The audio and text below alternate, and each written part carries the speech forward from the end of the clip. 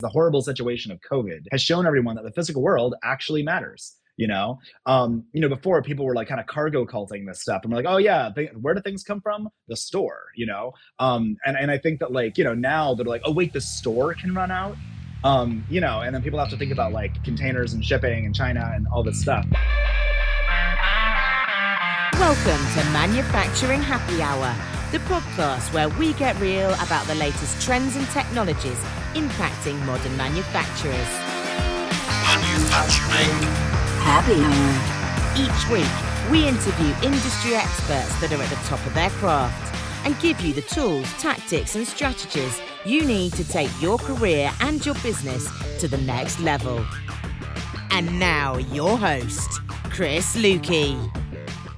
Hey, what's up? Welcome to episode 113. Today, we'll be exploring the future of hardware, manufacturing startups, and industrial policy. We're entering part 2 of our 3-part epic with Nick Pinkston, who is a manufacturing renaissance man, to say the least. He's been the founder and CEO of multiple manufacturing-focused companies for over the past decade and is currently the founder and CEO of Volition, a marketplace dedicated specifically to industrial components. And if you've been listening to part 1, you already know this. Part 1 is focused on Nick's latest venture, Volition. Go back and listen to that if you haven't. And part 3 will be focused on his venture before that, Plethora, and the lessons he learned from that experience.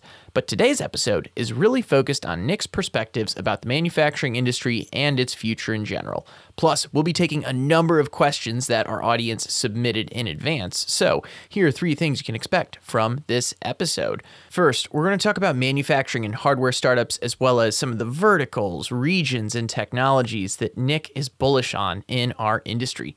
Second, we're going to talk about community and the things that we need to do to foster more collaboration in this space. Finally, we're going to discuss industrial policy.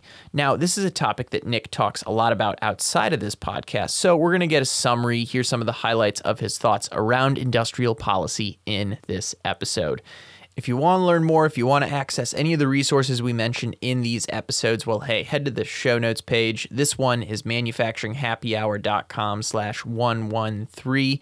And by the way, if you want to take part in discussions like the one we're having today, well, hey, you should be joining the Manufacturing Happy Hour industry community on LinkedIn. We have over 600 members in this group. We're constantly having conversations similar to the ones that we're having on this podcast. Would love to see you there. If you want to join us, you can go to manufacturinghappyhour.com/community. It'll take you straight to our page on LinkedIn. And with that, it's time to dive into part 2 of our conversation with Nick Pinkston. We're about a third of the way through our conversation at this point, and in the figurative world of drinking beers with one another right now, we need a refill. So let's go to California real quick. Let's say we're hanging out in Oakland or somewhere in the Bay Area, San Francisco, whatever it is. Where would we be getting our next round for the next part of the conversation? Oh man, that's so funny. I feel like the place I always go to is the Interval, which is the Long Now Foundation's like cocktail bar. That place is great. Also very good for showing off machining and other stuff. They have like the Long Now clock, which for those who don't know, it's like they're trying to inspire long-term thinking by making a clock that like runs for 10,000 years, like winding itself with the temperature difference in day and night. And it's this monument scale thing. And they have pieces of it, like, big, like a chime and a few other things in there, which are really cool, huge machined, water jetted out stuff on display, as well as a lot of cool history and stuff. So anyway, that's probably like one of my favorite places to grab a drink in all of like the Bay Area. It's an awesome spot. Like it's right out there on the water, not too far from the Golden Gate Bridge, right? Like that's right over in the back room. Yeah. Yeah, it's if you're looking for a picturesque spot where you can learn a few things and get a good cocktail in the process, yes, highly recommend the Interval. It's been a long time since I've been there. It's really good. And Friday night is the time when all the food trucks are out. They're back after COVID. And so then you can get like, all your different food truck stuff. There's a lot of great like gourmet food truck stuff. And then they're really, really nice. Yeah, it's a great spot, cool area. So, all right, we're drinking cocktails now. We're going to talk. We're going to talk exactly. Well, we're moving to the future of the industry. That's the theme for this part of the conversation. And we did something unique. I've mentioned it before. We took questions from, let's say, the audience or people that follow you, Nick. I'm going to set a baseline one, though, that I think is very important as we get into some of the more detailed ones. Why do you feel hardware startups are so challenging? I think let's start there, because I think that plays into a lot of the other things we're going to talk about. Yeah, totally. And I'll differentiate between hardware startups and manufacturing startups, because I think there's actually different stuff going on. Technically, I've never done a hardware startup. I mean, as far as like making a device that I sold and having someone else make it, like I've made other people's stuff. So that's a manufacturing startup where you're in like process innovating. I mean, it seems like what ended up happening is the maker movement then, and I was part of this too, where when I moved to San Francisco, I was like, the hardware startup movement was just a little thing, right? And I remember I had the hardware startup meetup. We had like 8,000 people ultimately after a few years. But in the beginning, Tech Shop put a thing out. Tech Shop was like a sort of pro-ish, like kind of more expensive makerspace kind of thing that had a lot of great equipment, subsidized by Autodesk. Thank you. Now, unfortunately, bulldozed and turns into some more housing, which we need. But back then there was this great community that was there. And I remember having the first meetup with probably like 40 people, but it was funny. Some of the OG hardware people, it was like, Eric at Pebble, and I want to say James from Fitbit, and really early like companies in that whole thing, and just all these hobbyists, and we'd have people do these 2-minute pitches, and it was interesting to see like consumer stuff happened first, which is like I think the normal thing in startup world is like kind of invent what you know. And the issue of why those are so hard, I think, is that they were like instantly knocked off by folks in China who are way better at manufacturing than anyone in that room, and like people would do these Kickstarters because none of the VCs, probably for good reason, wanted to fund that stuff. And everyone was really mad they didn't want to fund the like connected, water bottle or something like this. But instantly it was knocked off. And so I think in that sense, it's like you have to have real technological advantages or real marketing advantages, So, we just saw the liquid death water, right? They're like valued at like $1 billion or something. 700 million. I just saw that this morning. Yeah. And so, we see companies like that. It's like, it's not because they invented new kind of water or new kind of cans. It's like, they're just really good at marketing. And I think that totally is a thing that can work. Because obviously like, China doesn't know the American market as well as the Americans do. So, you can succeed in that way. But man, there were a lot of ones that happen that way. I think also you are in hardware, so that's on the marketing side. On the operational side, I just think that like, a lot of people who started are more from the tech community, not the manufacturing community. And it was all of their first time. So it's like, oh, I'm an electrical engineer. I'm going to do whatever. And it's like, great. But like, that's your first time. And the people you're selling against, they've been doing that shit for like 20 years, So I think that like that was one issue with it. But I think it's just defensibility ultimately. And so people were trying to make these like SaaS subscription models on stuff. And I just don't think many people, the ones that were like huge were like Peloton or Tonal, right? Those are the most modern versions of that model that actually did work. And they were like, a lot of a SaaS company with this kind of hardware thing you had to buy. But I think that actually works. But that's consumer. The other thing we've seen, which I'm more excited about, is actual hard tech stuff. And I think the problem there is like, science is hard, and I think that the VCs are right to think that the payback periods are longer and probably the risk bars are wider, as in like more high risk. And I think that is definitely an issue. Like you see a lot of people who overpromise on this stuff and then can't do it. I'm definitely in there as far as like plethora thought that we could go faster than we did, yada, yada, yada. And so like, I think that we've seen people figuring out what the right balance of that is. We've also seen, I think, I really love Andrew at Path Robotics story, which is, I want to say him and his brother were doing a PhD in, I think, Case Western in Cleveland. And they invented this robotics technology, which was like automated welding, right? So they took auto welding robots and they made a way to like automatically reprogram them from a given job, right? To replace welding. And they did that in an academic setting, kind of de-risking the core tech. And then when I saw that, I was like, oh man, like, and I'm, full disclosure, I was an advisor early on at that company, but I was like helping them come to San Francisco and like raise money or whatever at the time. And Andrew's just done such an amazing job, everything after that. But I think a lot of it was like they had years to get their tech right. And I think a lot of people, once the VCs are like, hey, you better make this tech, you don't have academic like time to do it. Like the money better come out pretty soon. And that often has a bad effect on developing technology that actually works, So if you don't have patient investors, you can get screwed. And I've been there, We're going to have an investor question later on in this conversation. I know we will, but I didn't mean to interrupt there. No, not at all. And so I think that's the issue with hard tech. So I've actually been interested to see, like, in manufacturing tech and in sort of the modern era, you start out with like your MakerBot, right? Very maker. It was very much of the moment. I think they were very fortunate to sell when they did, because there was an explosion of different copies of their stuff that happened after, and wasn't highly differentiated. But then I think they kind of blew up and everyone like didn't care anymore. Then we got into like some other, say like Desktop Metal and Carbon, were like two really heavily funded, high tech, probably didn't hit the, what their pitch decks said, as far as what they could do. And I think that was hard. And so, okay, like got some limited success there. And I think now we're in like the third generation. And so we're seeing companies like, like say an Atomic using 3D printing for injection molding. We're seeing like a Mantle, or actually, I don't even want to not name all these different companies. And maybe like actually Max at Form Labs was maybe the most like prudent conservative guy, because I remember talking to him like 10 years ago, whenever they started it.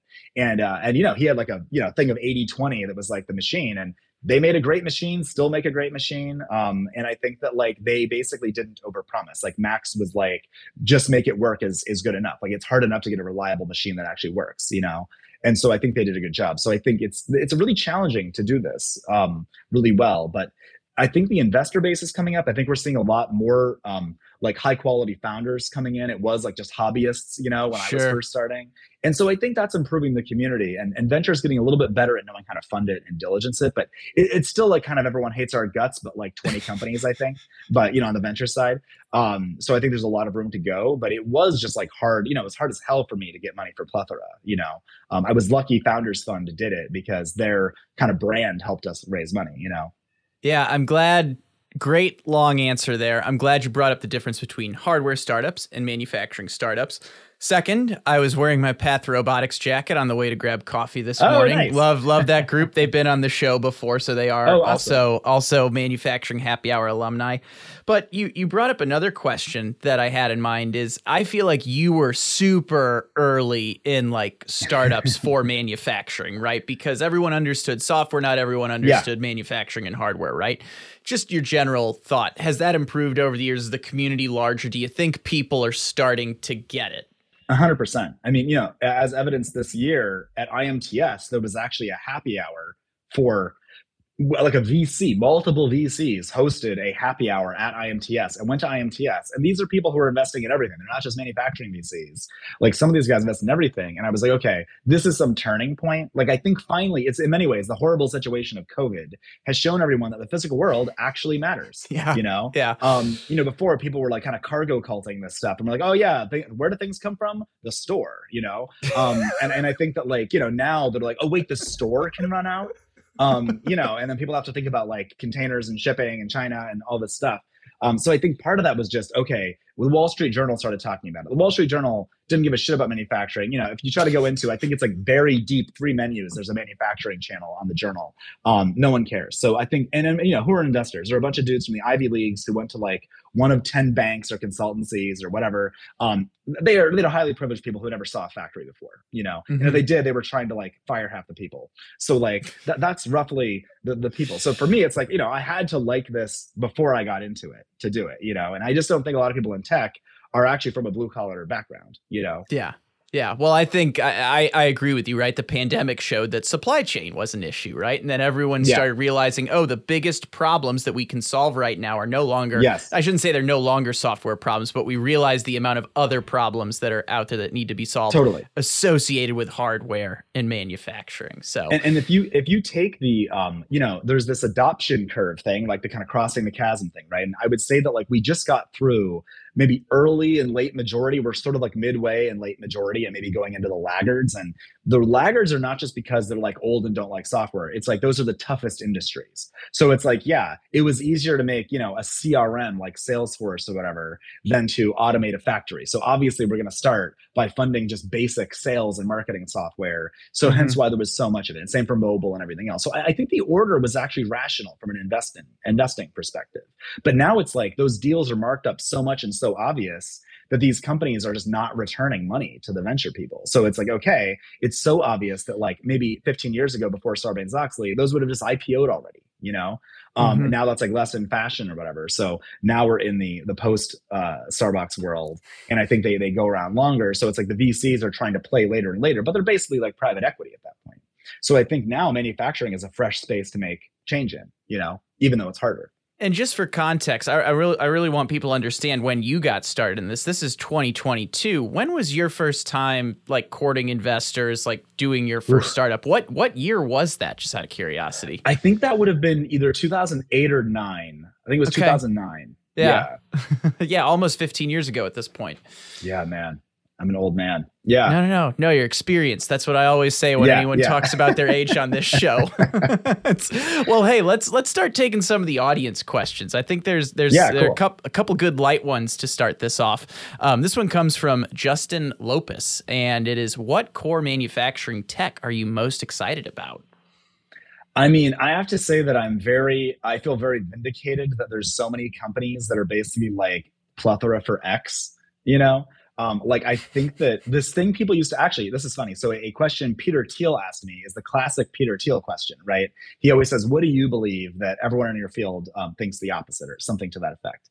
And, you know, what I told him, this is before they invested, I told him like, I think that this is when additive was like, you know, at like really going up. I'm like, everyone thinks 3D printing is going to like replace all the stuff. And I'm like, I don't think that's true at all. I think the traditional processes will be with us forever, and we just need to put computing inside of them, right? So I think I as a software eating the world thing, I still think that's true. And it's like, there are physics reasons why additive manufacturing will not be as good as, say, you know, die casting or some more bulk process for certain applications, right? There's manufacturing is an ecology. So it's been good to see all these really fine grain manufacturing tech do that, you know? So I love that. I love that we're seeing a lot of those come out right now. I think that like just digitizing manufacturing world, there's a lot of people who have to solve the sales problem. And that's actually one of the hardest things. There's actually a ton of manufacturing tech already invented and for sale, and it's not deployed. So I think we're seeing, you know, certain, like not even it's a tech, but it's just like we're now seeing more people actually being able to sell the tech is exciting to me. Which I think, you know, maybe a little bit like the manufacturers know it's the writing on the wall. Maybe the second generation is taking over the factory and they're like, you know, they're 40, not 65. And so they're, you know, like a little bit more modern, and that's happening. But yeah, so I'm into that. I'm very excited for what AI is going to do. I mean, I know that's so cliche at this point, but we're seeing so many cool things, you know. I mean, this is like the Path and Atomic and a few different companies are doing the AI thing. I'm very excited about that. So what's the coolest, most tangible example of AI? Because AI gets thrown around all the time. I want to make sure we give like a specific example of one that's like really easy for someone to grasp if they're listening to a podcast right now. Yeah, I mean, I think that like if we take like Path as the easiest example, it's like typically a person would use a welding torch and they would see where the seams of the metal were, and then they would apply, you know, the welds to the metal, right?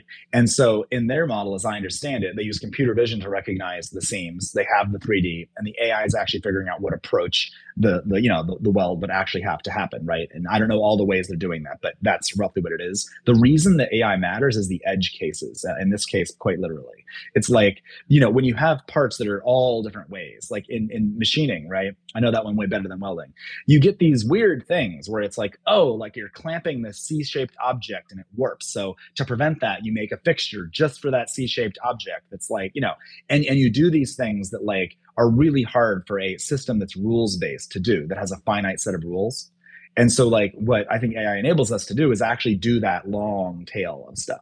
It's not a panacea. It's going to take a long time, and it's not going to fully do that. But I'm excited that it'll allow us to actually do some of these edge cases more than anything. Well, I've got another question that kind of piggybacks off the last one, but a bit of a different spin. Phil Ehrenstein is asking, what industries do you think will benefit the most from emerging manufacturing technologies? So now we're looking at the vertical industries here. Yeah, yeah, that's interesting. I mean, I actually haven't thought a ton about that, to be honest. Like, I've been thinking recently about, you know, it feels like that a lot of people are doing this for the most expensive industries first. So we're seeing a lot of space, aerospace kind of stuff happening. I feel like that their vendors were, you know, one, it's very regulated, so a lot of people don't want to get into it. So competition was lower anyway because of all the certs and everything. But I do think that like it's more that if it's so expensive, it's okay if your company is not super efficient yet. that you can do it. And so you see a lot of people, like a lot of these early manufacturing companies, all their customers are space, but I'm not sure that means that space is benefiting so much from it. I think there's a bunch of issues of like just how the test cycle works when things are so big, expensive, and complicated. And I'm not really sure that is actually being solved right now. So it's hard to say what'll happen. I'm interested in sort of the stuff that say like us and maybe like Vention is doing in automating how you can set up factories. And of course, as a guy who ran a factory, I'm going to be a little biased there. But if we're going to do all this onshoring again or reshoring, it does seem like there's this huge opportunity in helping, automation integrators, people who set up factories, operations folks, actually be able to do that in a way. And so, in the Vention side, they're making like, their own kind of micro CAD system that lets you spec out fixtures. On our side, we're providing this giant catalog of all the automation and various manufacturing components, a lot of stuff like that. But yeah, it's hard to say on an individual industry level which ones are really happening, because it feels like everyone's going high performance first. And partially, I think that's because all these technologies start off really expensive. So you better have a really good use case for some performance improvement as opposed to a cost improvement. I also think that VCs who are funding them have a bias towards performance because it's cool. It's like, we're going to make faster jets and better medical devices. And, and that's a unlocking technology. It's not like, oh, we're going to increase the P&L by whatever percent, in a certain way. And it's like price competition is pretty rough anyway, but both sides. So I think it seems like we're seeing more performance improvements, which tend to hit like aerospace or other more advanced industries first, is what it seems like is happening. So we're going to shift on this next question. It's about the community. These next two come from Matt, which are, how do we foster more community in the hardware space, like a one team, one dream mentality, if you will? Yeah, I know, it's interesting. And I've already seen some of this, Ryan Kelly and I, Ryan Kelly is sort of like the tech guy for the the Association of Manufacturing Technology, the AMT. And they essentially have Ryan, part of his job is actually running like these kind of happy hours where him and I like invite a bunch of the sort of leadership of the manufacturing tech startups, and we all kind of know each other. So I do think there's a little bit of community building there. But, Ryan is one dude. And it's not even the entirety of his job. It's probably the minority of his job. I wish there was someone who was like full-time just organizing this thing. So like, I think guys like you are telling all the stories, which is great. We need that. We need like our own sort of media to like actually tell the stories. I think we need people doing like drink ups and stuff.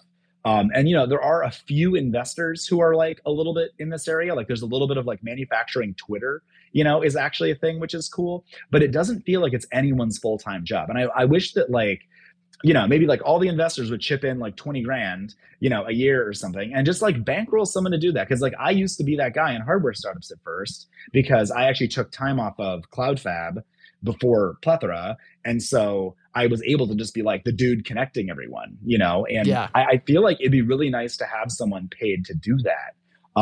As far as the one team, one dream thing, there are definitely competition between certain companies, like I feel like, in the post Plethora space, you've got, FormLogic, who I'm an advisor to, Hadrian is a thing. There's a few others, I'm sure those guys are not fully friends, or at least, they're taking a little bit of each other's market share, or at least maybe they would. And so maybe there's a little bit of competition, but I feel like there's so few companies, there's actually not that many direct competitors a lot of time. Like everyone has their niches. So then is it like customer sharing? Like I've done that. So like, you intro me to your people and vice versa. So I think a little bit of this is useful. One thing I'd like to see is not just in our community, but one thing that I know Ryan and I have wanted to do is, how do we connect the AMT, like, like the head of a big machine tool company or a big software, CAD, Autodesk type company? How do they connect into us and vice versa? Like maybe, I don't know, Moriseki or some big, giant machine tool company actually should be talking to all the software people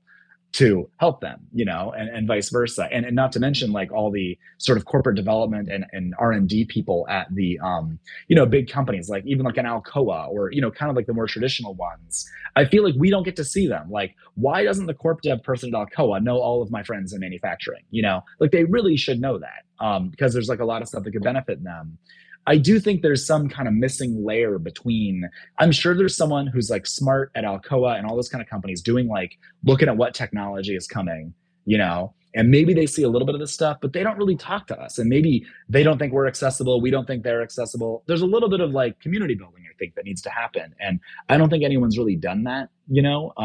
I thought that during the Obama White House, Tom Khalil was, I think, the deputy director of the OSTP, Office of Science and Tech Policy. And they did a really good job of actually bringing a lot of us together to actually work with the government and be like, hey, you want to talk to the DOE, the DOD, we can make that happen. And so there was some cool stuff there, even between the government who, we just saw the big, Inflation Reduction Act or whatever, which is, kind of an industrial policy bill.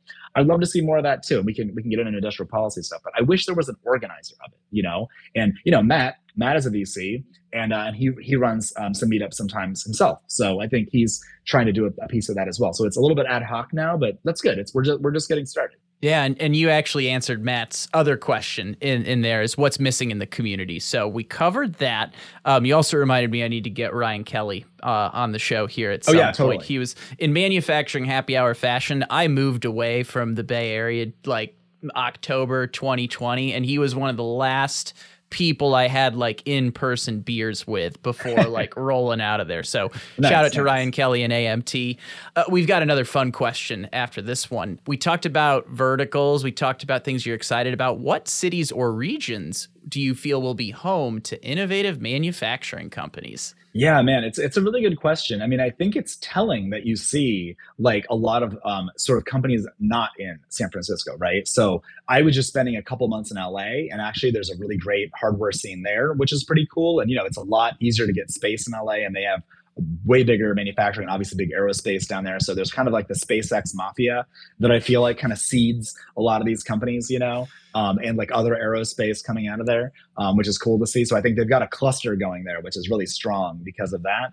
I love to see like Path and FormLogic, both in the Midwest, I think Columbus and Pittsburgh, respectively.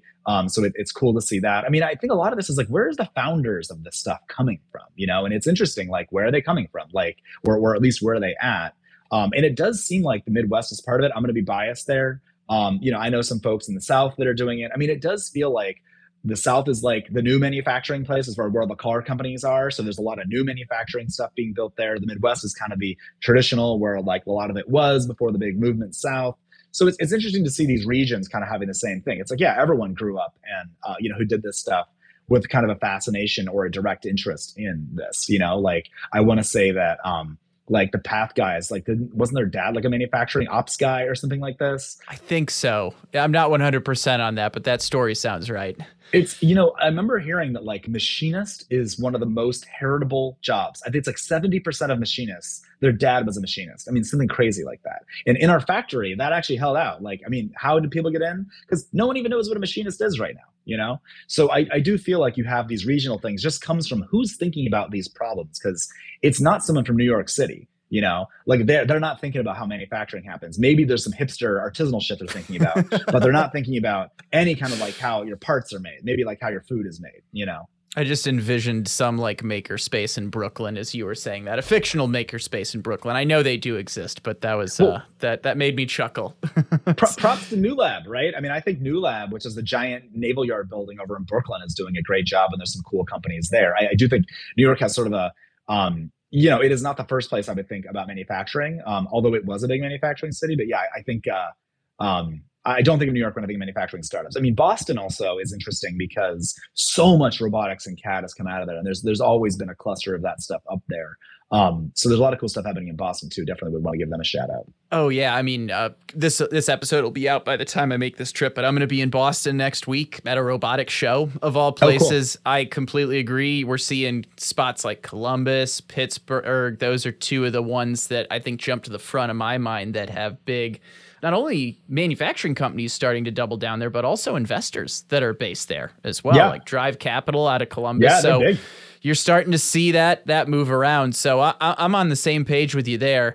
We're going to get to the end of this segment here with a few more questions, and we are going to cover one of your favorite topics that you've mentioned, which is industrial policy. So let's start off on a positive note with this. What do you feel we're doing right today? And for context, about 80% of the Manufacturing Happy Hour audience is based in the U.S. and North America.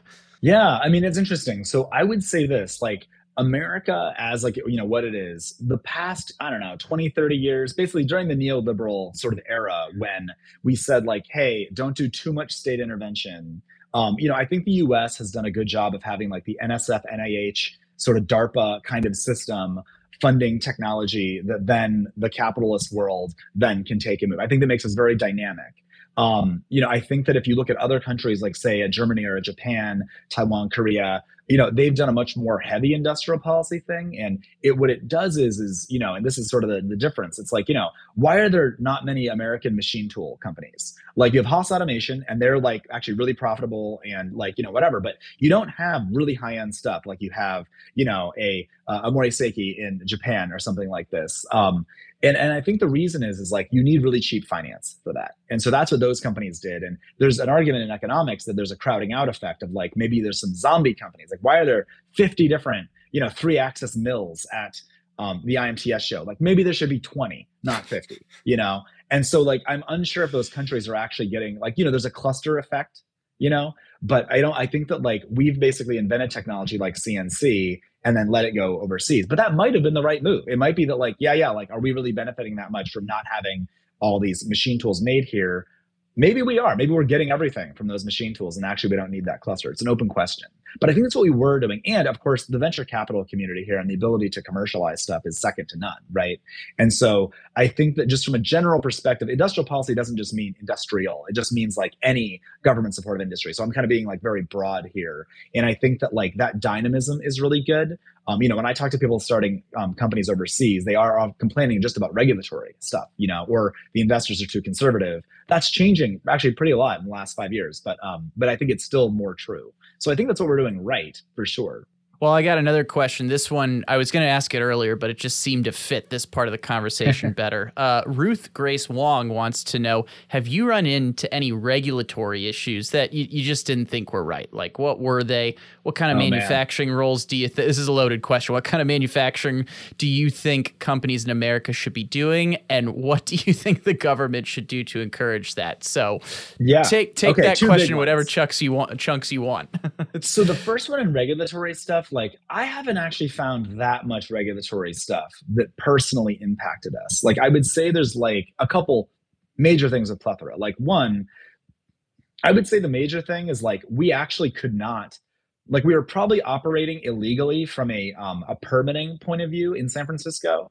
And to move a factory and to keep changing it, right, means that you keep moving the electrical and plumbing and all this kind of stuff to feed the machines.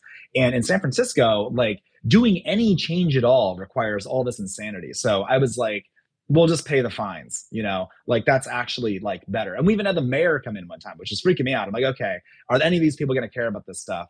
And I think that they were just happy people were manufacturing it all. So that's a little bit of the arbitrariness of San Francisco. Also, like transit, housing costs, that was what actually killed like so much manufacturing, I think, in cities is just you just couldn't get here. People were commuting from Santa Cruz an hour and a half. So I would say those are regulatory stuff for me. I'm sure if you're in biotech or something, there's a lot of other regulations that maybe you think are a little bit onerous or how the NSF requires certification. But I never personally ran into that stuff. It was all like, does the product work? Do people like it? Very business things, were the hardest part.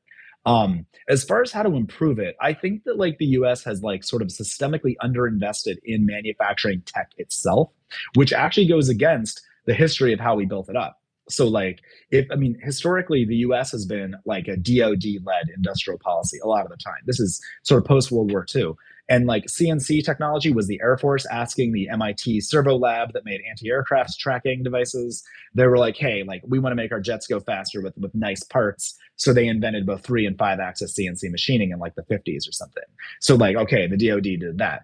I believe the Navy was the one who invented CAM software for the same thing. And then for CAD software, that was invented by big industry, so GM and Ford. And I want to say like the Bezier curve was invented by 2 guys, one from Renault and one from Citroën in France, I think. I want to say. So like, that's kind of why it's like, your Autodesks and your, these kind of people that are here. And then there's like the Dassault Systems folks in France. That was sort of respective industrial policy or big ones. So that's at least the history of it. We stopped investing in like maybe the 70s in fundamental tech. So for me, I'm like, the Path guys were an interesting case in actually being able to fund manufacturing technology in a university setting. The NSF, I think I looked at this a while back. It's like 16 million was all of the total budget of tool invention. And it's like no one is doing that. It's like maybe the military has a contract to create very specific tools of like creating a, better bulletproof vest or something like that. And they're making a specific technology, but not these universal tools. And I don't think private industry often does a good job because the payback period is too long. And so I think that what we might need to do is actually have like this initial, investment in R&D to get it going. And I think that there's a little bit of that sort of like more European, Asian style industrial policy where we're actually giving, cheap loans to certain industries that create clusters, like maybe, like we're doing now with chips, like we're putting a bunch of chip fabs over here. We probably should try to retain being good at chips, which are kind of like the, sort of steam engine of the modern era. I think that kind of makes sense to have clusters on that, but I think you can do it too much. And I think Asia and Europe have done it too much and they've lost some dynamism there and have a lot of zombie companies. But I do think we can do it more here. And that's both subsidied R&D and on the interest rates later, but you make it up in the clustering, which on net, we're kind of, you're throwing fertilizer on the economy. I mean, if you think of economics as a farming profession, that's kind of how I see it. So in that case, you kind of answered this one, but what do you feel is an important change or evolution that needs to take place to ensure the success of the future of manufacturing in the U.S.? Is there anything you'd add to that? Well, a big part is the human factor, So like, at Plethora, I actually made like a like manufacturing sort of machinist boot camp kind of thing. And so we actually got a lot of people like who were basically not experienced at all. They were kind of like into hobbyist stuff. They might have been like, I mean, literally we had people who were just working like, fast food jobs, but they liked doing this. And we're like, hey, this person's smart. Let's like try them out, And I have a big spreadsheet of these people and they're like senior machinists now. And that's pretty cool. So I'm like very proud of our work that we had like, probably like 20 or 30 people really leveled up because we were like, a lot of factories, it's like, you have a big expensive 5-axis machine and only the senior people can touch it. And for us, we had guys who like had like a month of training, who started on a 3-axis and then moved to a 5. And they were like, and Plethora having new parts constantly, they got a ton of experience like programming and tooling up for that stuff. So I feel like we were a good boot camp. And I think the government should fund more of this. Like I think that like in Europe, this is a good thing they do. They'll do a split where it's like, okay, there is an employer who wants these people, like let's just say Siemens. There's like the government, and then there's the student. And I think there's some kind of split between there that kind of like is a good incentivized thing. So I think we've underinvested in manufacturing talent. And a lot of this, like our vocational schools don't do this. And I think that we haven't done proper apprenticeship financing either. Like the economy used to be that you'd stay somewhere and get a pension. And so you knew your people were going to stick around. And so you could invest in them a lot. Well, then in like the 70s and 80s, the sort of like, kind of business school crowd were like, it's way better if we can scale up and down people to have more of a variable thing, which, in some ways is true, but it's locally true and systemically bad in some ways. So you want the labor dynamism, but you want to be able to invest in people's human capital. And I think that's the thing that we could actually do is you could have some kind of human capital where if they leave after 2 years, you still get paid for all your investment in their thing. So that's actually one reason why we couldn't scale even more at Plethora was I did the math on, okay, we bring someone in, we pay this much and they're basically reduced productivity while we're like, while people are helping them make parts and they're not able to make parts and they're still getting a salary. There's a certain cost we bear in that. That was still more expensive than just hiring existing machinist talent. And so if I could say, maybe I'm going to lose 40 grand before I get a payback to a normal rate, I think that the government should sponsor that. Or if I'm paying it until they leave and then the government is sponsoring it or something like this, because we actually got poached from like Google and Tesla. And, these people could pay more than us, Mm-hmm. Because they were like prototype machinists that didn't matter their costs, not production machinists where the cost actually matters. And we actually paid pretty well, but like, we were probably like top 10%, but they could be like top 5%. So we'd still get people leaving. So I thought that we did this great thing from a human capital perspective, but you couldn't scale it. So I wish the government would be a little bit more into subsidizing that. Well, we've just made it through, let's say, part 2 of our 3-part saga here. And part 3 is going to be right around the corner. Thank you for listening, and thank you again to Nick for recording this super long episode with us. I hope you're enjoying this. This is the first time we've done a 3-part saga like the one we've been doing recently. So, of course, if you want to learn more, if you want to dive in, go to manufacturinghappyhour.com/113. That'll take you to the show notes page for this episode. It includes ways that you can connect with Nick and direct your own questions to him as well. And by the way, if you like this episode, if you like Manufacturing Happy Hour in general, if you like this format we've been doing, well, hey, leave us a 5-star rating and review over at Apple Podcasts, or leave us a 5-star rating over on Spotify. You can get there by going to manufacturinghappyhour.com/iTunes or manufacturinghappyhour.com/Spotify. Quite frankly, you're probably already sitting on that app listening to this podcast. So, hey, leave that review today, leave that rating. It definitely helps us out. With that, stay innovative, stay thirsty. Part 3 is right around the corner. We'll be back real soon. Cheers. Thanks for listening to Manufacturing Happy Hour, powered by the Industrial Network.